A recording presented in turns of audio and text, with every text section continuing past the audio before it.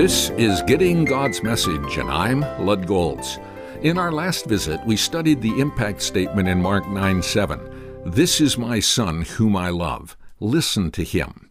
This is spoken by the Heavenly Father about Jesus on the mountain where Jesus was transfigured before the three disciples, Peter, James, and John.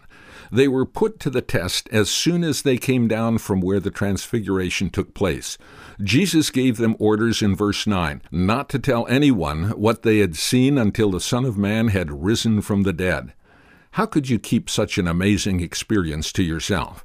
The temptation of sharing how special it was to be chosen for such an experience must have been great.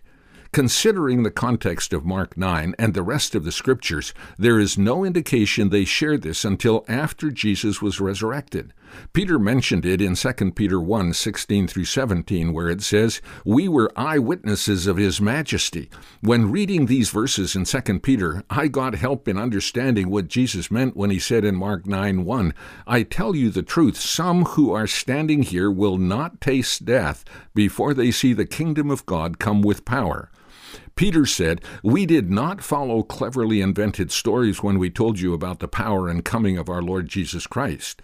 Cross-references like these help us to see that the disciples did obey Christ's order following the transfiguration, and Christ's promise was fulfilled.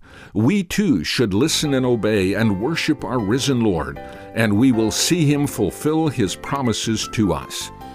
Now, if these studies have been interesting to you and you'd like to reflect further on them, go to my website, gettinggodsmessage.org, and click on the archives. You can review the messages there.